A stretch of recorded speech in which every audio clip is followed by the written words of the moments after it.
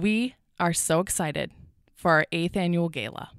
It's called Splurge for Emerge, and we want you there. It's October 8th at the Machine Shop in Minneapolis. It's going to be a wonderful night of philanthropy and fun, and we're going to be hearing from women, the women you are empowering. And you know what? We'd love to have this little pocket of time on the podcast to showcase your business. Would you be a sponsor for Splurge for Emerge? Will you continue to show your community how much you care about helping women rise up? I hope you'll be there. Bring 7 pals and fill up a table of 8. And would you please consider a sponsorship opportunity to show off how much you care about your community? Contact Becca at emergetwincities.org or just head to our website, emergetwincities.org. And now back to more stories of women who rise up. These are stories of women, mothers, and enterprises filled with grit, gumption, and overcoming. Where in the midst of adversity, we see her rise up. She makes a choice. She chooses to emerge. I'm your host, Becca Erickson.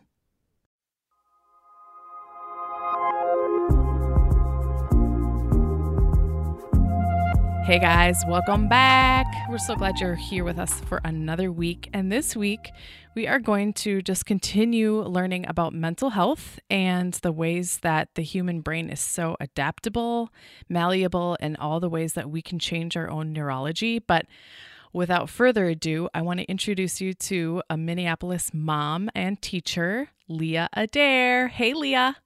Hi, Becca. How are ya? Great. Thanks for having me today. Oh my gosh. I'm just so excited to have you on and also to just have your authenticity and vulnerability to share with us about your own mental health journey.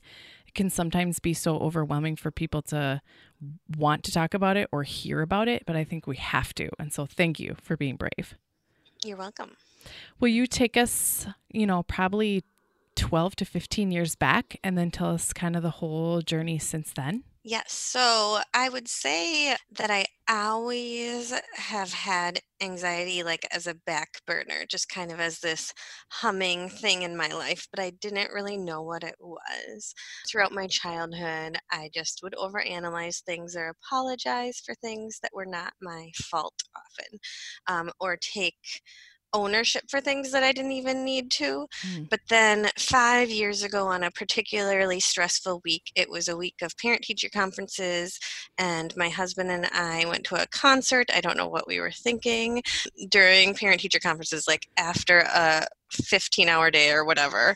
We went to a show at First Ave, and then that weekend we were getting ready to go on a trip to see my grandparents. So it was kind of this perfect storm, which is often the case for people with mental health, where it will really spring up. A lot of college students, for example, had no major history. Like they maybe had minor anxiety throughout their childhood, like me, where it was manageable. But then something happens where the stress of college or stress of moving away from home or a life event will really spring up and bring it about. So what basically happened is after the concert, we got home and this thought entered my brain, and it was a thought that anyone could have, any single person in the whole entire world could have, but my brain latched onto it and would not let it go pretty much 24/7. And this was November 5 years ago, and I could not sleep,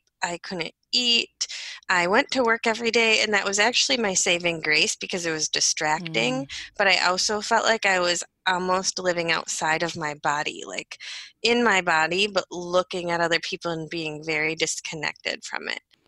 I didn't know at the time what it was at all. I just was like, what is going on? I didn't know the name for it because I always equated obsessive compulsive disorder with people who were really orderly, which I mean, sometimes, let's be honest, I wish that that was the form I had, but it's not.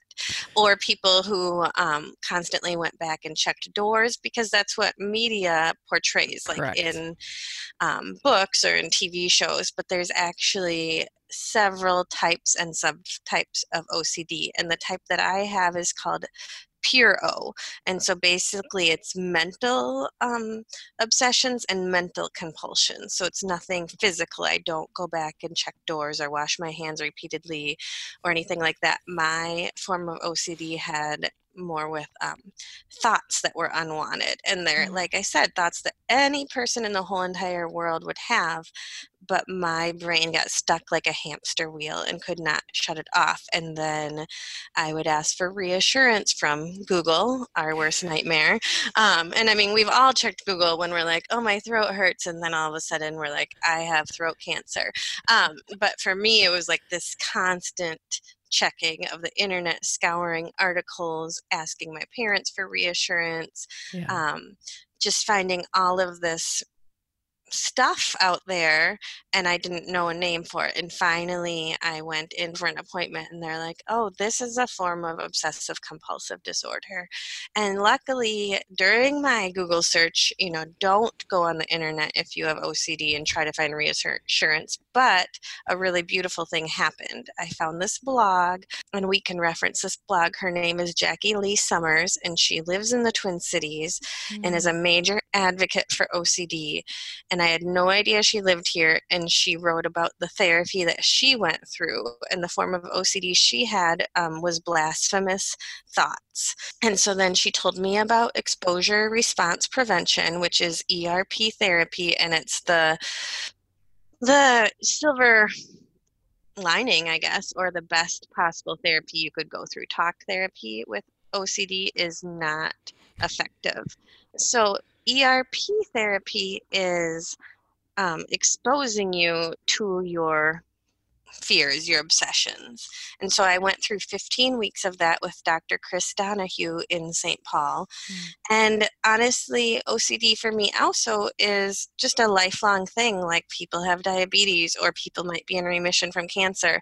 So often I want to wish it away, but I've had to recognize, and Mm. I've seen this more and more in the last year with having a child, that often I've had to recognize that it's going to relapse, but I have the tools in my toolbox to manage it. For example, if I have a bunch of life stressors, I need to look ahead and be like, okay, how can I manage these stressors? What can I do to take care of myself? Can I go on more walks or talk to my husband, or whatever works in that moment? Make sure I'm eating healthy, make sure I'm getting enough sleep.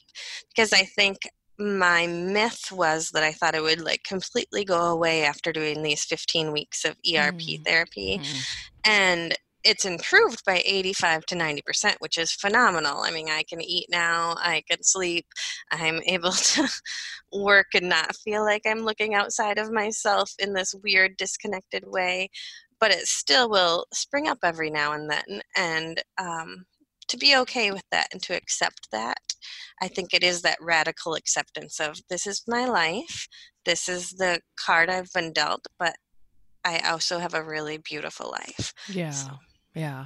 I agree. And you and I have talked about this before too. Just in my own journey, my family we've come to a point together where they know they can put some levity on it and tease me a little bit, just because Yes. this isn't at all about my story, but my huge stressor was becoming a single mom. And so I used to have obsessive thoughts about going through traffic lights and getting hit. And so I Yes. would start having panic attacks about going through if a light was about to turn yellow. I'd be like, Mhm.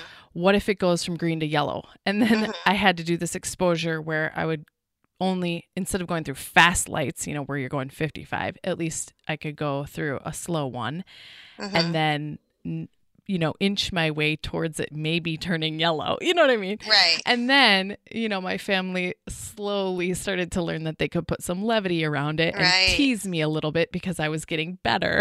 Mhm. And then Totally. the stress of becoming a single mom started to plateau and I learned how to function as a single mom. And, Yes. it's like, Yes. it's just it's a dynamic because at any moment, like you said, it's 85 to 90% okay, but at any moment some weird thing could just start to like rattle me again. Right. Right.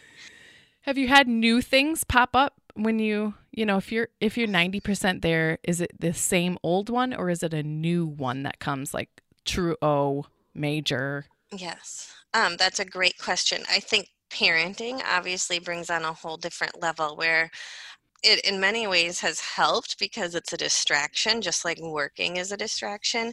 And I found that I can like joke around with my husband more about it now, where before they say that it takes 17 to 20 years for people to actually get help with OCD Oh. because they either don't know what it is or there's the shame and the stigma surrounding it.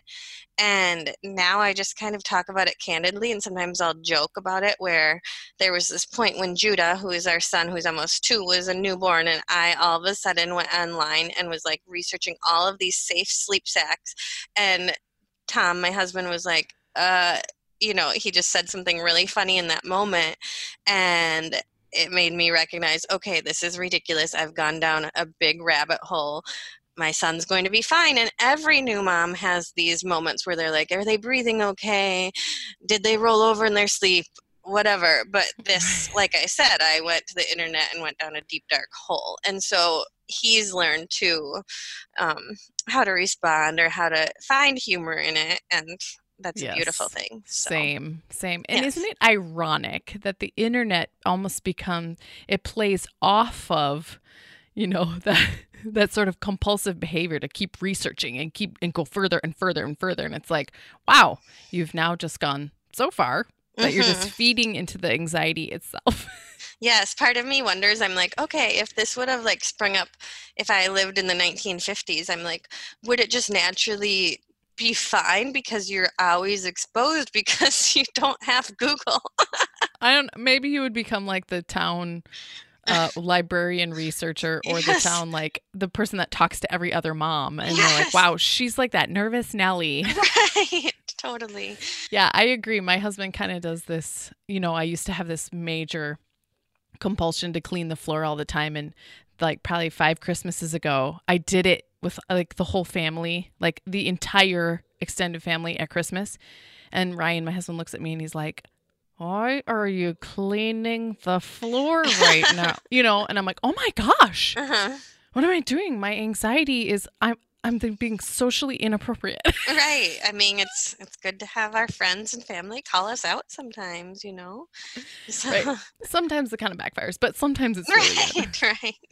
Healthy Are balance. there other people around you besides Tom who are safe enough to you or know enough about it that they kind of keep you back from hitting one of those bad times again?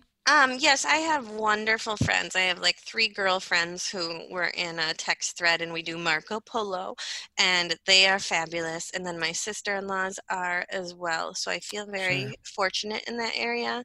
And a really great thing is I'm on the OCD Twin Cities board, and they're wonderful. And all of the people on the board are therapists or people just in the OCD community and have also dealt with the disorder. And lastly, something really cool is a Care 11 anchor, Brian Pyatt, has come out saying that he has suffered with OCD for quite some time, and he's been this major advocate, and it's been so cool to see somebody in the Twin Cities that's a prominent figure be a voice, Mm. and that's really helped break that stigma down and make it more comfortable to talk about. So. Yeah, no kidding. What do you think someone would do who maybe doesn't have your network or has not taken kind of the gumption to get on boards, meet people, and they just are still stuck at that totally isolated place? That's a really great question. I think the first thing to do is to just acknowledge you are not alone. It can feel so isolating. Any kind of mental health condition can feel so isolating just because of the stigma. I'll be honest, I have OCD and I still stigmatize mental illness. It's true. So, I think the first thing is to remember you're not alone and how common it is. It's 1 in 4 people. So if you're going to sit in a room of 100 people, chances are 25 of those people have some kind of mental health condition. That's a lot of people. Right. And so I think then after admitting you're not alone, finding some books. There's so many good books out there for OCD. Really well written, really well researched books. And then the ERP therapy, like I said. I'm also on a Facebook group called Friends with OCD. And a lot of people who speak at the OCD conference, which was just in Austin, Texas this year, they're on that forum. And it's super helpful and just really affirming, and the people on it that moderate the group are really respectful Mm. and help make sure it's a safe space for people. And then I would say another good thing is finding out wherever you live, whether it's in the United States or somewhere else in the world, some different resources locally, like the OCD Twin Cities group. I mean, we always have a awareness week in October, which is the National Awareness Week, but we have like an event where this year there was an art therapist who came, and then there's a walk throughout the year, and there's different book clubs and support groups usually in your local area. And my heart also is for people who don't have access, whether that be poverty or race and stigmas behind race and getting help for mental health, or if you live in a rural area. But there are ways to do online ERP as well, because I think so often when you live in a tiny community and there's not therapists around, or I've had the experience personally of calling, I've only been to a psychiatrist twice because I get my meds managed through a clinic, but I've had the experience of calling for an appointment and they're like, we don't have openings for 4 more months, and I'm like, well, that's awesome. So I think really trying to keep asking more questions and being like, this is something I need. Do you have somebody else that you can refer me to? Or like I said, if you live in a rural area, there's online help too. Sure. And it's not Google. It's not WebMD. No. Thank you so much for all those resources and ideas. You know, I hope just even one of those things helps someone realize like, okay, I should find that book or I should find that group as a first step. But will you take us now just to your bottom day where you were really either eyeball to eyeball with your OCD or just in the thick of it, not having a name for it yet, trying to understand what was different about you? And where was that rock bottom moment for you? And what was left for you? Why would you even get up the next day? I would say it wasn't a day. I mean, I can think of a day, but it was like 4 months, which sounds terrible, but it's true. But I guess if I were going to pinpoint a day, it was when it first kind of begun and we were traveling to South Dakota. We were with my grandma. She was 85, and we were with my brand new niece who was 2 weeks old. And, you know, I was with my husband and family, and it was this moment, this time that should have been really precious and beautiful, but like I literally couldn't swallow my food. I was waking up like, I don't know, 10 to 12 times a night, or I would wake up and I didn't even know if I slept or not. And I just felt like I was going through the motions, and it was so terrible, where I was like, this is never going to end. This is my life from here on out. And I honestly would like imagine, like, I just was like, I wasn't suicidal, but I was just like, oh my gosh, there has to be an end in sight, but where is it? And I think what gave me hope was my students when I taught, just because they're beautiful and young and innocent. And I think also that my husband is the calmest person I know. And so just having this level person to come home to every day and this safe person, I think was really, really helpful. One other thing that helped is I tried to really immerse myself in working out in a healthy way, because I had just read that that was really beneficial, you know, to get those endorphins going. And so, yeah, amazing. It was like 4 months that were just terrible. Right. And in those 4 months, I'm sure you weren't really incorporating kind of your 3 hope and help things, but maybe one at a time, you kind of added them in until you got back to a level, healthy place for yourself. Yes. I mean, I look back on that sometimes when things start to ramp up a little bit now, and I'm like, wait a minute, this is not bad. Like, this is manageable. That's when I felt like my life was ending. I know. Yeah. Oof. Thank you for your brave voice, Leah, and for all the ways that you're just kind of encouraging for all of us to have a better awareness of mental health, more compassion for people when we have no idea what anyone else is going through, even situationally what anyone else's life is about right now. And just, you know, some encouragement for people to reach out and learn more about what might be going on inside of them. Thank you for your story. Thanks for your time. Thank you. Thanks, Leah. The 2eMERGE podcast is brought to you by eMERGE Mothers Academy. Please subscribe to our podcast and leave us a positive review. A special thanks to our media manager, Laurel Goulson, and to Jessica Manning for our music.